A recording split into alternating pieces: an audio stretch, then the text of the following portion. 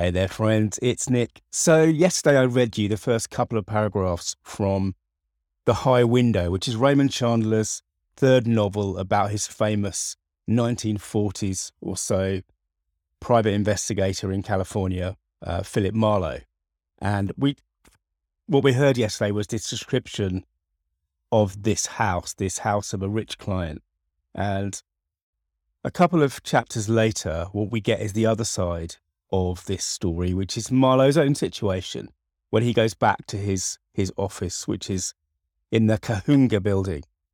I guess somewhere in Los Angeles, although honestly, I'm not sure at this stage. But I want to read a couple of paragraphs again from the start of chapter 3, where what we're seeing is this contrast. So we've had the very rich, expensive, wealthy house that started off chapter 1. This is Marlowe's 2-room office, basically, which he has on the 6th floor of this building. I looked into the reception room. It was empty of everything but the smell of dust. I threw up another window, unlocked the communicating door, and went into the room beyond. 3 hard chairs and a swivel chair, flat desk with a glass top, 5 green filing cases, 3 of them full of nothing, a calendar and a framed license bond on the wall, a phone, a washball in a stained wood cupboard, a hat rack, a carpet that was just something on the floor, and 2 open windows with net curtains that puckered in and out like the lips of the toothless old man sleeping. The same stuff I had had last year and the year before that. Not beautiful, not gay, but better than a tent on the beach. I hung my hat and coat on the hat rack, washed my face and hands in the cold water, lit a cigarette and hoisted the phone book back onto the desk. And he's off. He's going to start his investigation. And there's a big contrast, obviously, in both of these passages from yesterday and today. Chandler is doing a lot of straight description. You know, there's nothing particularly evocative about this. 3 hard chairs and a swivel chair, flat desk with a glass top, 5 green filing cases. But then there's this line after, 5 green filing cases, 3 of them full of nothing, which is obviously an oxymoron, full of nothing. But it's a bit like the end of that first line. It was empty of everything but the smell of dust. Now, these are really evocative kind of ideas because we all have that sense of somewhere that's sort of abandoned by humanity. There's not much traffic. Later on, when someone does actually turn up, when Marlowe first sees them, the person who's turned up has got a kind of a sneer on because he's examining the dead magazines out in the waiting room. And, you know, there's a lovely kind of metaphor for the magazines we've all seen in the dentist office or something, things that have just been kicking around for months or even years. The magazines are dead. And here we've got these 5 green filing cases, most of which are empty. And the other part I really love, so we get these great descriptions, a license bond on the wall, a phone, a wash bowl in a stained wood cupboard, a hat rack, and then this beauty, a carpet that was just something on the floor.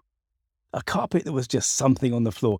Isn't that an evocative idea? Because even though he's not describing the colour, we all get the idea. We get that sense. We've been around the kind of carpets in places where, you know, the carpet is also essentially dead. It's so old. It's so downtrodden in every sense that we can see that kind of picture in our head. And I've talked about Chandler's use of description before when I talked about The Big Sleep a while ago, which is the first Marlowe book, of course, famously a Bogart film as well.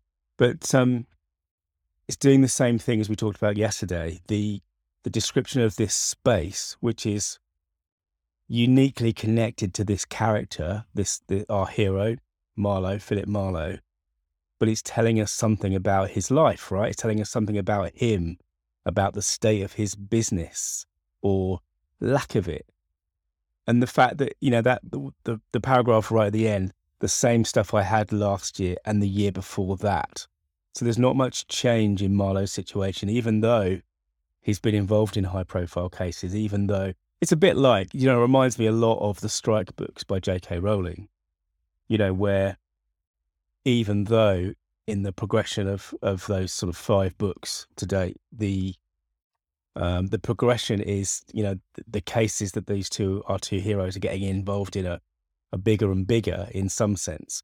They're still in the same cramped, crappy office off the Tottenham Court Road. And the same thing's true of Marlowe, right?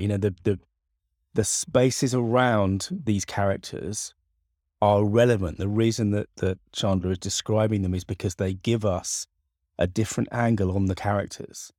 And it's something that we can use in our own stories when we're talking about, what we've done in business and the mistakes we've made. It's particularly relevant in my case, the mistakes we've made in business. We can talk about the things around those, and because our audiences are clever and because we want them to do, a lot of the work themselves. That's how we create stories that are engaging, right? We're not spoon feeding people. We're giving them the information so that they can draw their own conclusions. And in both these cases, the house on Dresden Avenue yesterday, and the office in the Kahunga building, they are both giving us information that allows us to draw our own conclusions.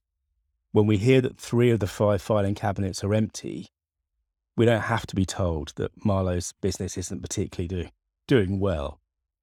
When we hear that the carpet is just something on the floor, we don't need to understand. We don't need to be told explicitly that he's not making a lot of money. It's right there. It's right there in the description. And because the audience is doing the work, it makes for a richer storytelling experience. Thanks for listening. And remember that your stories mean business. And if you're interested in digging deeper into all of this stuff, especially the psychology behind storytelling and the evolution behind, why stories work so well, search for story.business.